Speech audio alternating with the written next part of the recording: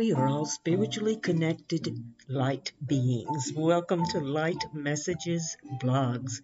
I'm Deborah DeMoss Smith, Spiritual Conduit. May you find knowledge, balance, compassion, and definitely joy as you listen to these light messages. Today's blog, Your Soul Travels. Have you ever awakened and although your mind is aware, you can't move, you can't talk, or even scream? You feel paralyzed and terrified. So what's going on? While your physical body rests, your soul, your spirit self, or light, they're synonymous, those words, travels to a myriad of dimensions in an effort to help other beings. Upon the soul's return to your body, it is sometimes arduous for the soul to position back into the physical. And even if you feel some tiny movement, say a finger, the soul hasn't locked in, resulting in your not having control of your body.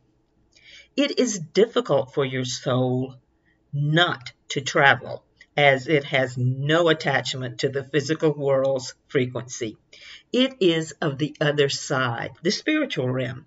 This attempt to return to your body and the adjustment that must be made by your soul teaches you that without your spirit self, the body is nothing but a shell, a light fixture that simply carries your light.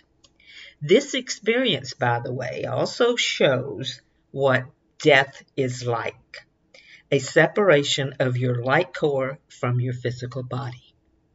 Have I experienced this? Indeed, and guess what? Though I understand the situation and can see beyond the physical, I still cannot say this non-movement is one of my favorite life experiences.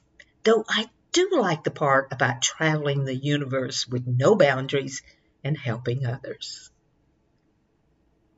Have a question or a comment? Text me at 479-397-2013. And for a light message session, go to ravenlightmessages.com.